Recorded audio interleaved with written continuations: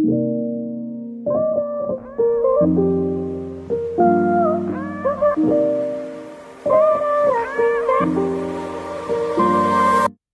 there, and thank you for tuning in to Asking for a Friend.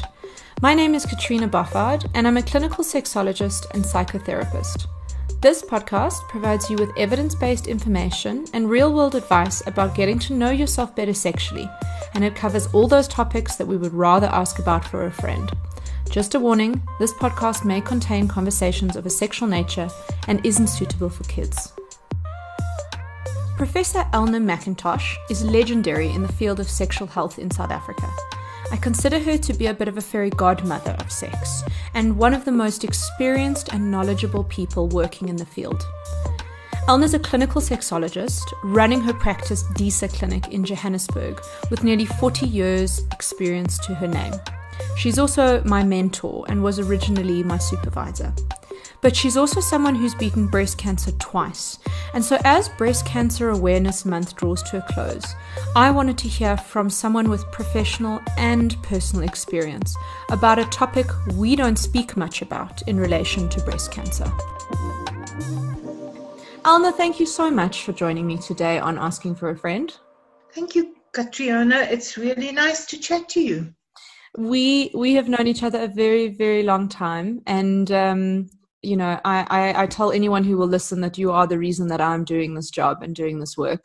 So I feel very privileged to kind of be able to feature you as one of my guests on a podcast, knowing that I wouldn't be recording this podcast and have the passion and the drive that I have if it wasn't for somebody like you.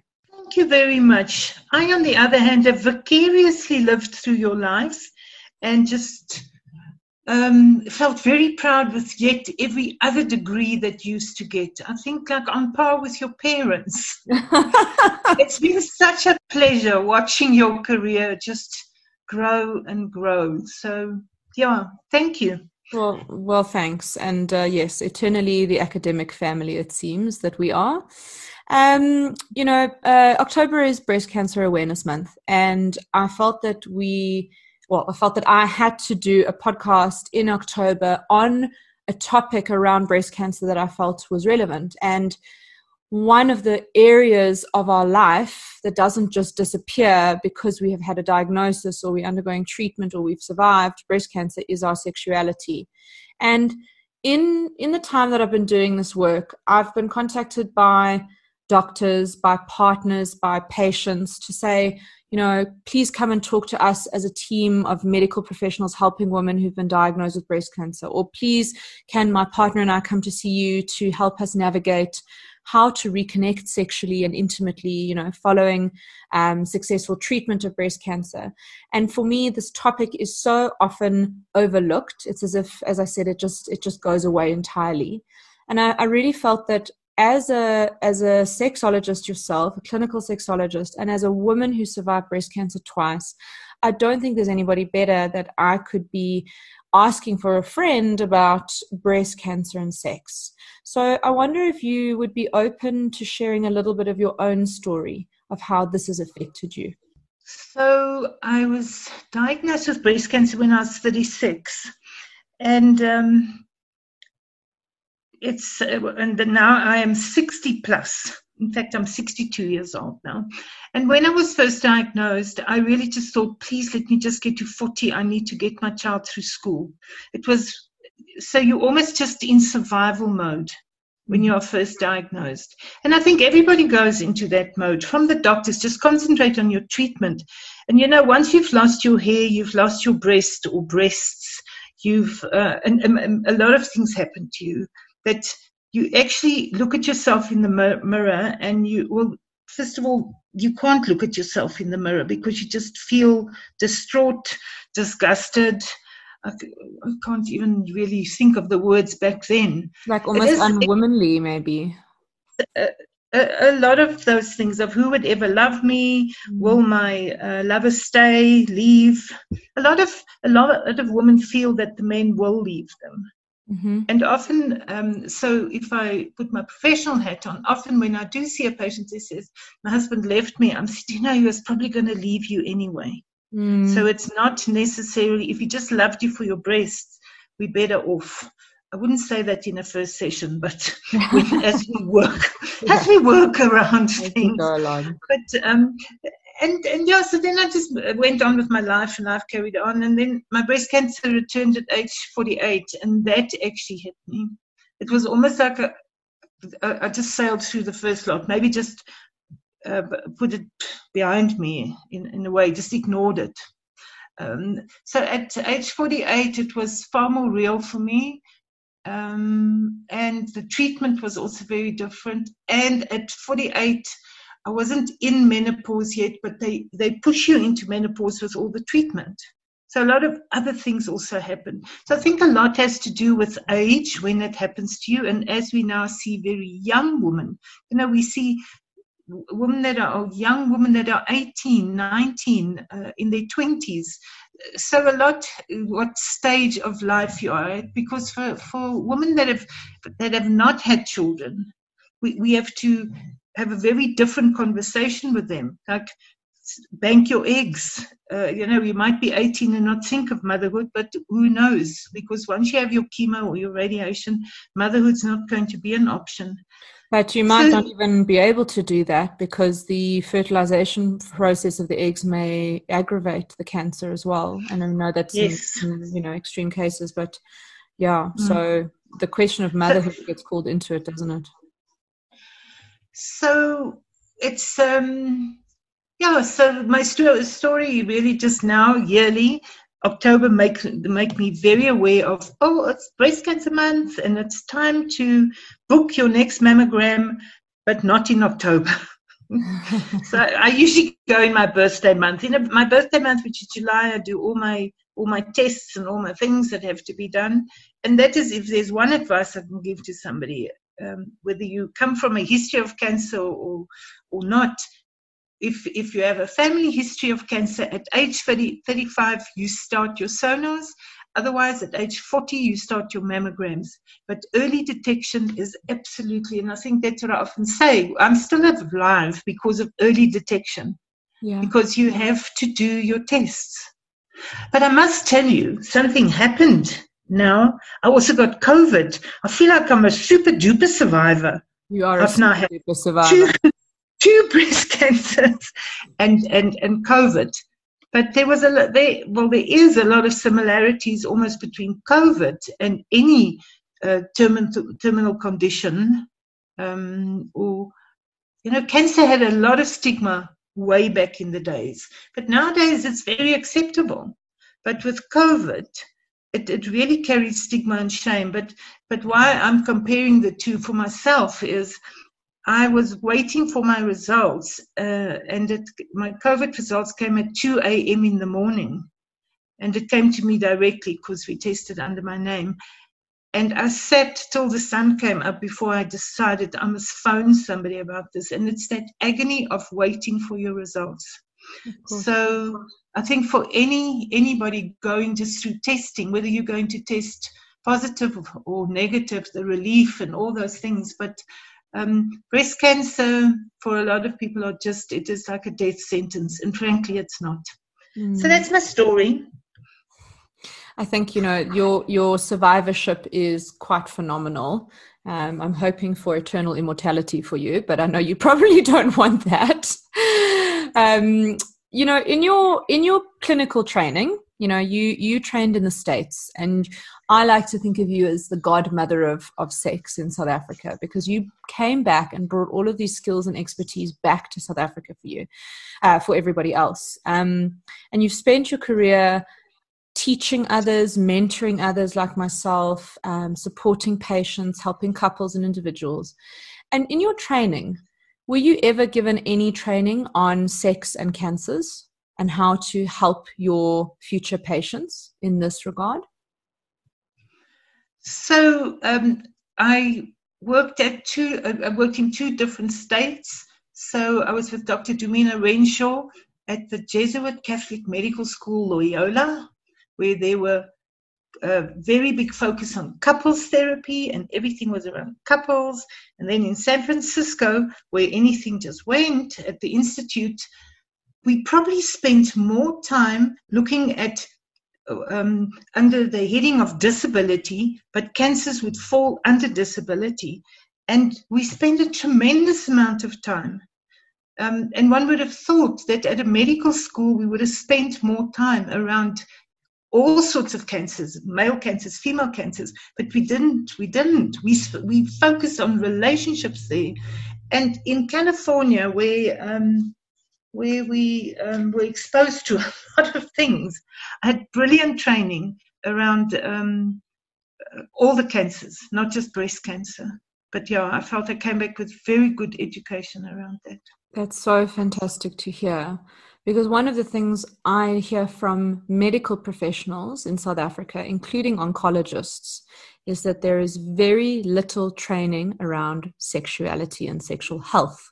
So while you were a sexual health professional being trained with oncological knowledge, the oncological professionals are not being trained with any sexual health knowledge. Is that your experience as well? Yes, again, I think oncologists are trained to just focus on getting people better, or otherwise, if it is end stage, to make people's lives as comfortable, or just to withdraw any treatment. So, I mean, some of the oncology centers actually do employ social workers or psychologists. I mean, you have a close link with one of the groups as well. Yes. Because there's multidisciplinary groups. I think nowadays people are far more aware of pull everybody in, from the dietitian to the plastic surgeon to everybody. So, and I form part of a breast cancer group. So I'm sometimes amazed the input from all the different professions. But I think often people also hide behind, well, I'm the surgeon, this is my job, I'm the dietitian, I'm just going to focus on food. Sometimes it overlaps. I think all disciplines should be trained in it, from the physiotherapist to the radiologist to everybody, because we would do such intimate work, I absolutely agree with you. I mean, if a woman is diagnosed with breast cancer and she successfully undergoes treatment and she's a breast cancer survivor like yourself, what are some of the impacts that process physiologically and psychologically would have on a woman's sexual response? So for me, once you've been through the treatment and your hair is back or your hair is still coming back, or it is about self-love, self-care, and actually making peace with your body. Because if you can't accept your own body, you can't expect somebody else. If you must always apologize to your body as well. I usually say to people, come with a list of questions you want to ask me. And then I can go through and ask whatever weird and bizarre you think. Because maybe sometimes we just have to explain physiology, not anatomy, but physiology to people about the sexual response cycle. Because women's bodies are put into menopause from the medication that they're getting. A lot of women are put on tamoxifen for 5 years, which does a lot of body changes. And just if you have got a 25 or 30-year-old patient who's suddenly put into menopause, you know what, I'm in my 60s now, I've been through menopause, I kind of know, I make peace with my fat stomach and whatever. But if you are young and vibrant and suddenly your body is not your own body anymore, and you've got to talk to them about lubricants, and she's never in her life had to even think about lubricating. She just naturally lubricated. And now suddenly she's got to go out and buy. And people are embarrassed and they don't know what to buy. And they can go into a big pharmacy and, it's very confusing. So I think people just grab the first thing that they can get. And because your mucosa, your mouth, if you think of it, your vagina and your mouth are so similar. It's mucous membranes. When you're having chemo and radiation, you get ulcers in your mouth, you get ulcers in your vagina. Sex becomes painful. And often people think, oh, can I even ask my doctor about these things? Patients are often so relieved when I just say, have you got ulcers in your mouth? You probably have them in your vagina as well. And they, I thought I had an STD. So sometimes it's far more of an educational session in the beginning, before it's actually a therapeutic session that you have with patients. And I always encourage partners to come with, whether it's a same-sex couple or a heterosexual couple. Bring, come along. Let's talk. Men are also often scared they're going to hurt their wives. Even after surgery, she might have perfect breasts now. They're just so lovely. And he doesn't even want to look at them because he's just scared he might damage them. So I think sometimes we just got to also encourage, not encourage, wrong word, maybe just put their minds at ease. Normalize their experience. Yeah. I mean, it's so interesting. You're mentioning all of the some of the different things that could happen, and I guess no two women's experience is the same in how it can affect them, from the way that they view their body to how their partner views their body, their relationship they have to their breasts, and their partner's relationship to that, to vaginal dryness and the fact that you don't naturally get lubricated anymore. The psychological as well as the physiological changes are quite big. And what about anatomical changes? Is there a kind of shrinking of any of the tissue, like in the small lips of the vulva? It can happen as well. Again, it depends on what treatment. Some people just have surgery because it was maybe a stage 1, but some people have advanced cancer already, so they need far more drastic treatment, aggressive treatment. But we see atrophy because we put people in we put women in early menopause, for a duration of the period, and then and we stop. I think that's also another thing for young women, because we stop their periods. So menstruation often for a young woman is important. And speaking of that, contraception, that's often not a discussion that's had with women. If you can't be on a hormonal contraceptive anymore, so your choices are extremely limited, especially after your treatment is finished. So it's very difficult for people in long-term relationships to say you have to use condoms. You have 2 options, condoms or a copper IUD. So there's so many discussions that are around health, medicine. It's quite clinical discussions one has to have with the patient. And often they just need, I call them the feely touchy talks as well. The importance of just, sex is very overrated, Catriona, you know that. What did you times a week and twice on the weekends? I mean, there's no right or wrong. There isn't. And in people just touching, it said, we go on about touch, but I can't emphasize it enough, the importance of touch. If somebody's just had a big surgery and in the beginning, there's no expectations of her to be having sex. It's so personal and it varies from couple to couple. But I often just say to them, just take a break. Just get used to all the medication. Because if you're on chemo, you are vomiting and tired and a lot of things happen. Mm-hmm. But if you're not having chemo, you're having radiation, you don't necessarily have the nausea, but you have more of a tiredness. So maybe go to bed early and have sex in the morning. Sometimes we just have to give very practical advice to patients. And if possible, encourage a partner or get somebody else to Google. I always say that, please don't go Google yourself. Give your husband that job. Because it is so scary. And if you Google, you're just going to get very, very medical things, and then you die anyway. Because with Google, you always die. Yes, you always die according to Google. The worst is death. And I think it is so important to encourage. And that's why when I do talk to people, I've lived a very long and full life and did more things. I only went back to do my PhD after a cancer diagnosis. And I think that's important. Rediscover yourself. Cut those people out that drain you. Those ones that come to tell you about their auntie that also died from breast cancer and her daughter. And you just think, please, there's certain things that we don't need to hear. But sometimes, and that would be practical advice for friends or whoever. I think it's so interesting that in so many of these interviews that I'm doing for this podcast, the concept of permission comes up in almost every single discussion I've had so far, and I'm sure will continue to. And you and I know as sexologists that permission is paramount to the work that we do.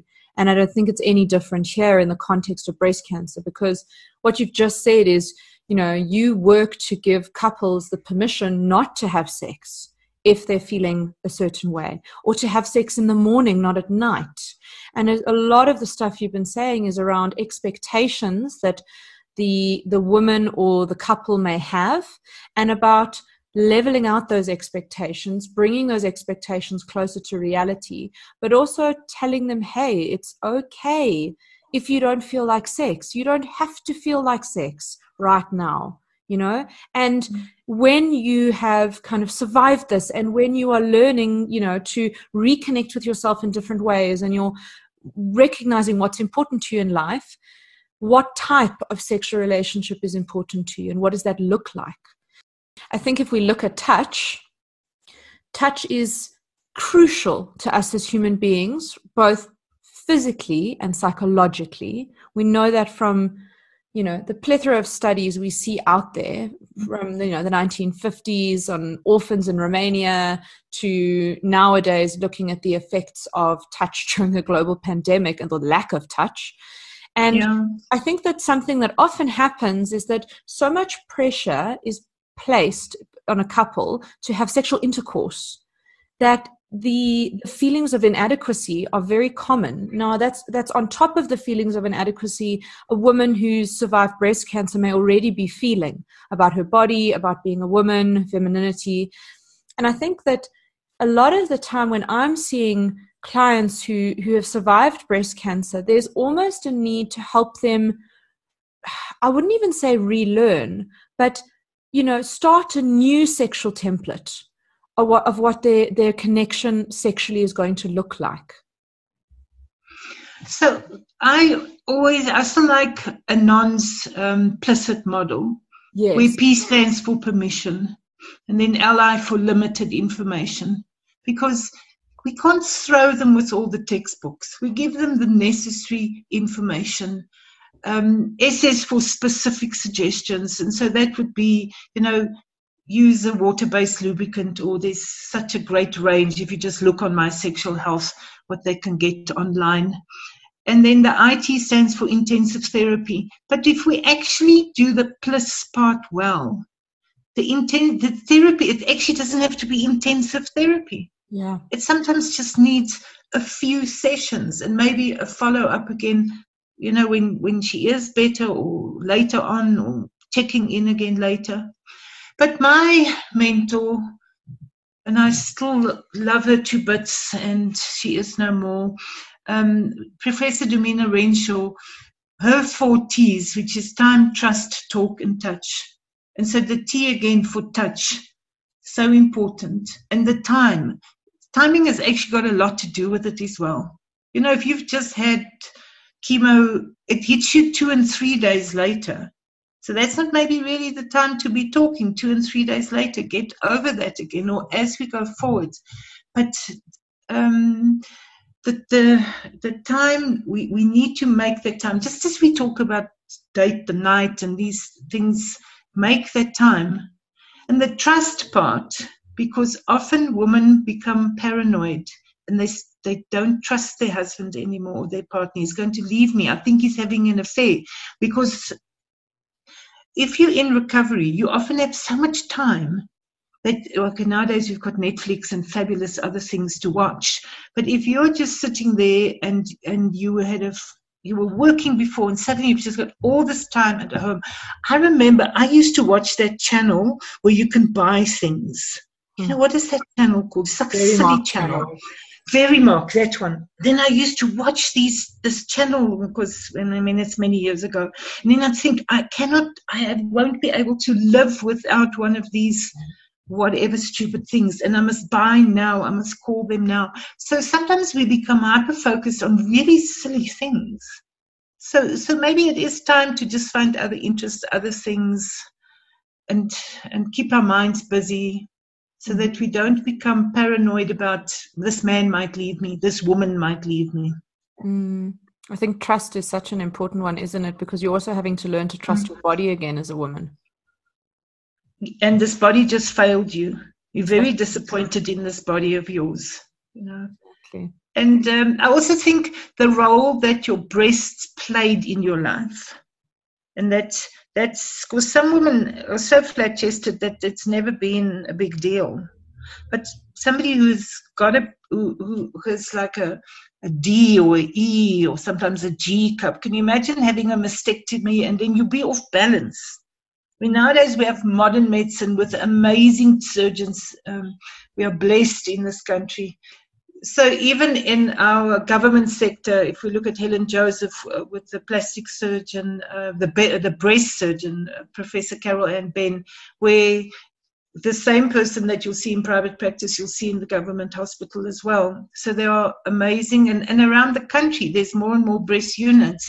And if I look at Pink Drive, for instance, they go around the country with their big pink trucks, and there's mammograms available for women. Now over lockdown, they went to the Northern Cape, they were in KZN now, they're in Limpopo this coming week. And these are services that are there for women, and we must encourage people to make use of it. It's a free service. And as you said earlier, early detection is so important. I wonder if we can maybe look at the couple who are now having to navigate their sexual connection following a kind of surviving breast cancer, beating breast cancer. You mentioned touch as being so important, and using that PLISSIT model as we do in our therapy, where permission, limited information, and specific suggestions are just, if we can do that, it can sometimes be enough.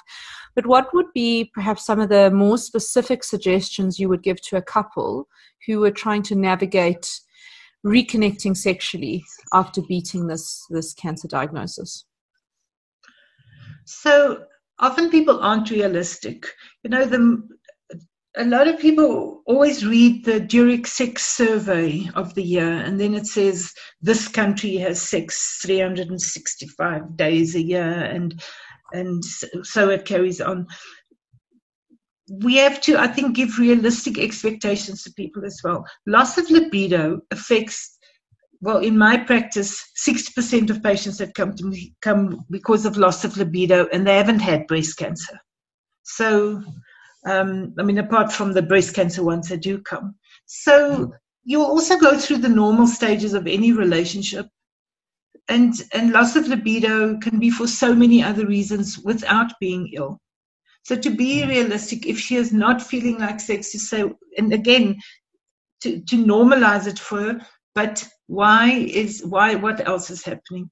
It is important. And then again, what happened in their sex life before? Because often, once people have come for therapy, their sex lives improve, because for the first time, they are actually allowed to talk about things. And maybe the woman now admits she's never had an orgasm in her life. So now, post-breast cancer, she's actually learning new things. And for me, it's so important that it's almost like rediscovery. It's almost like having new lovers. This is my new lover. It's new things.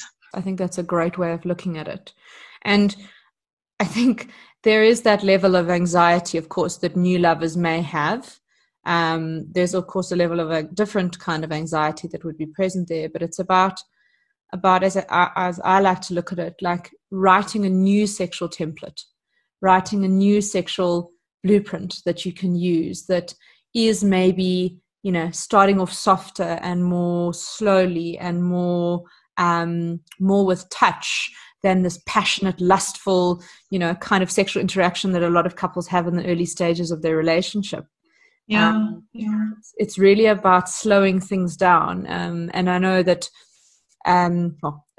we would suggest that whether you're kind of you've beaten breast cancer or not. One of the techniques we suggest is sensate focus, which focuses so much on touch and on the different erogenous zones of the body, and erogenous zones being kind of any area of the body that's heightened sexual stimulation. But I think something that's very important to say then is, with focusing on different areas of the body and the breasts and nipples being an erogenous zone, there's also perhaps the real need to communicate with your partner around how you're feeling about that part of your body. Maybe wearing, a beautiful, silky, nice feeling top just to cover your breasts when you first start engaging in kind of any sexual encounters with your partner again, or having the lights off if that helps you feel more comfortable, or asking your partner not to touch your chest and your stomach or your shoulders if those are areas anywhere around the breast or the nipples that make you feel uncomfortable. I think that giving permission to the couple when the partner's there can make such a difference to her level of comfort, because very often I think we can have the woman alone in our office and she has to go home to her partner and kind of relay what it is that we've said. But when it comes directly from us rather than through the messenger, it's kind of like the doctor says so, right? So that's a no from me. You will not be engaging in any sexual intercourse yet. We're going to get you back there gradually and slowly and one step at a time until you're feeling comfortable with it again. You know, some of the obstacles that I have is the single woman or the divorced woman, who suddenly have to literally start with, we just now said you finding a new lover, but like with your husband. But now you are starting up, and a lot of women say, I don't know how am I actually going to tell this man that, what you see is not what you're going to get. And so that is always an interesting discussion for me to have with my single ladies, because a lot of you've got to give them a lot of confidence, whatever. And you know what, again, if he's going to leave, he's going to leave.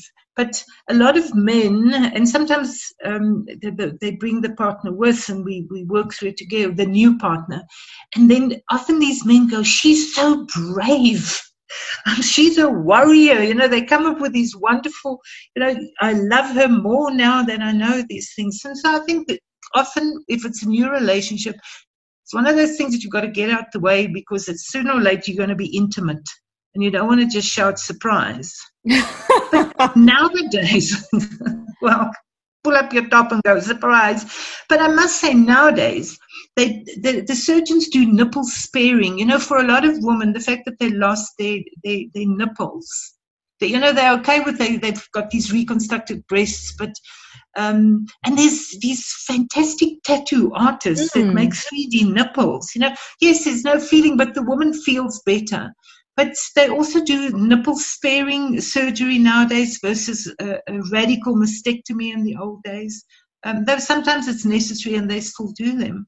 But often women say to me, my breasts look much better now than what they looked before. A lot of women are so proud. They can't wait to show me their breasts. I love it. If you see the confidence in these women. The other thing is that it is almost a wake-up call, and like you're smelling the roses of, that one is oxygen thief, and I'm going to end my friendship relationship with so-and-so because you almost start taking more, you're aware of every hour counts for me. Every day is precious. And I must, be positive and spend my time with positive people. But saying that, for some people, the depression is so deep and so deeply set. And often they were depressed even before the surgery. And on that point, it is very important that you be honest with your doctor what medication you are on. Because sometimes you with a psychiatrist and a breast surgeon, and the psychiatrists are giving you Zoloft or Paxil or Valium, and that tamoxifen doesn't like that. So drug interactions.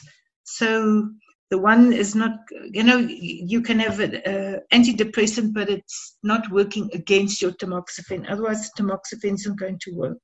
Am I making sense? Yeah, no, you're making perfect sense. And I think, again, it's the importance of being able to ask these questions of your healthcare providers, and, or the healthcare providers asking these questions, so that, sometimes the patient may feel very embarrassed or ashamed to admit that they're on antidepressants, or they've actually never had a desire for sex, since long before they were diagnosed with breast cancer. So, it's again, permission, being given permission to explore these topics, or feeling that they have the permission to ask these questions.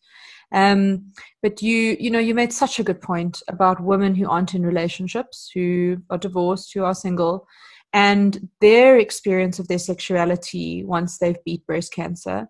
Because I think that I imagine that there's a real added level of anxiety there, of what is it going to be like when, and perhaps an added level of pressure. And I think I've heard, unfortunately, too often, where a woman who's been, in her 40s or 50s and has beaten breast cancer, but has just made the decision to be on her own and not have any sexual relationships, because she, according to her, is not perhaps, interested in that. But when you dig a little deeper, you find out that there's an immense fear there, or an immense shame there, or who would want me, or who would like me. So I think that was such a relevant and interesting point. And then the other point you made about, being able to have, better looking breasts, perhaps, or, have a better relationship to your breasts, perhaps, than you did before you were diagnosed. I've seen the work of a tattooist in Cape Town, Honey Fowler, who she does the most incredible 3D tattoos. And I could not tell the difference between a real nipple and her 3D tattooed nipple that she had done on a woman. And she does incredible work, and I'll definitely have her on the podcast, I think, in the future. But, to empower women again in their bodies and help them to feel better in their bodies. And I think that, if we think about plastic surgery, if somebody doesn't like their nose or their breasts or their bum, they're able to go and have something done about it with a plastic surgeon if they wanted to. They could afford that, and if it was an option. But, when we're overcoming something like breast cancer, if our body has been affected, you are able to take steps, if you can, to feel better about your body again, both psychologically, but also through things like having your nipples tattooed, having, buying lingerie that makes you feel good, reconnecting with different parts of yourself. What about if we were to talk, or can we talk just briefly about how women who are single can kind of explore their sexuality on their own after surviving? I mean, is there anything specific or practical we can talk about a woman who doesn't have a partner that she can do? So in South Africa, we are blessed with Desire, a great website. You can go online, but it's not even always about sex toys. Some women are also turned on by erotic literature. I think it's very important that we keep the old brain ticking over as well, because as women, we like to read. We started off reading Mills and Boon when we were 16 and 17, and so it moved on. And there's a lot of great writers. And then just by yourself, watch an erotic movie. Self-pleasuring, so important. And if you feel uncomfortable with masturbation on yourself, maybe just touching yourself in massaging, rubbing, finding pleasure, going to a spa where somebody else is touching you, not in a sexual way, just in a touch way. And actually, touch, coming back to it, is so important, and it doesn't always have to be a sexual touch. It can just be a soothing touch. But you also touched on the fact that the brain, the brain plays the biggest role in our response to anything sexual, and the brain is not necessarily an organ, once you've beaten breast cancer is not an organ that's affected, and is, because it's our biggest sex organ, we need to continue to engage it. And, what was Mills and Boone in many, many years ago is now like a fantastic app like Dipsy, which is an app with erotic audio, and has the most wonderful, well-acted stories, realistic stories of all different ranges and topics that tell a story for kind of 10, 15 minutes and then kind of gently stop and let you and your imagination continue the rest of the story. Just being able to listen to something like that and engaging your brain sexually, even if you're not touching yourself, even if you're not using a toy, is just bringing pleasure into your mind and subjective arousal. That, I think, is something that is a really good idea for anybody just wanting to slowly get back into responding sexually, experiencing the thoughts of sex, the erotic thoughts of sex. That's why I love listening to you, and I read and I stalk you. I stalk you. I stalk Instagram because I learn so much from you. It's a whole new generation of things that is out there that I'm just like, this is too confusing for me. So this is what we need. We need another 100 Catrionas in this country. Thanks, Alma. People are hungry for factual information. They really are. They really, truly are. But Elna, we've got to end off the episode. I could talk to you, you and I have known each other for a long time, and we both can talk until the cows come home. But the last question that I want to ask you, that I ask all my guests at the end of each episode, is, what has been the most surprising thing that you have learned since, surviving breast cancer twice, but also working with women who are navigating their sexuality once overcoming and beating breast cancer? So the most surprising thing was, for me, the amount of women that actually have breast cancer. I mean, our statistics are, it's the second highest breast cancer in the world. The second highest cancer. But how women just don't go for their tests, but for a number of reasons as well. But what has surprised me, and I think I've surprised myself, is that for somebody who thought I wasn't going to make 40, we're now thinking of my 70th, well, maybe first my 65th birthday party. I've surprised myself that I've lived this long. So I just celebrate every day. I'm happy to wake up. I'm blessed. That's really what I can say. I have amazing friends, unbelievable colleagues, and yeah, life is good.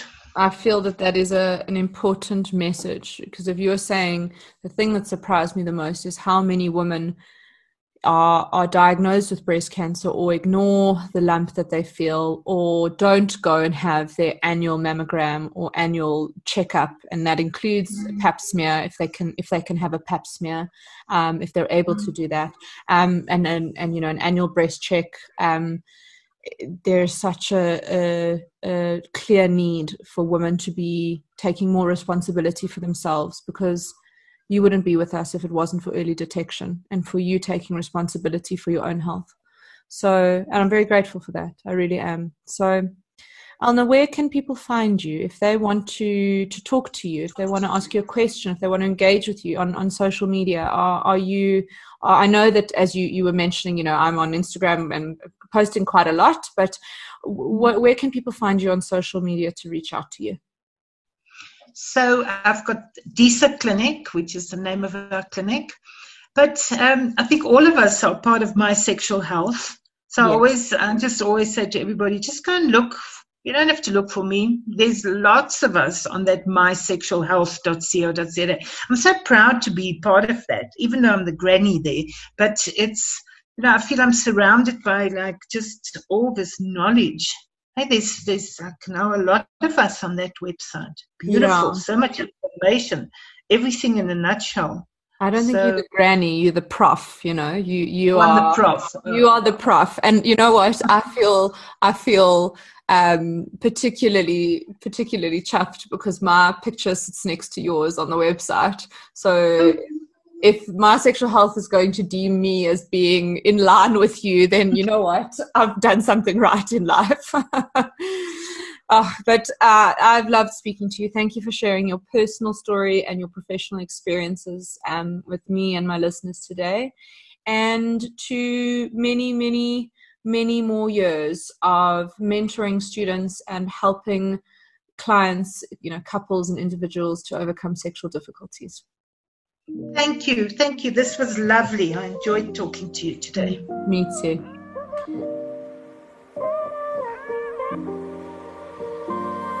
Got a question you'd like to ask for a friend? Reach out to me via my website or Instagram, and I'll be sure to include it in a Q&A episode soon. You can subscribe and follow this podcast on your favorite podcast platform. And if you've enjoyed this episode, please rate and review it.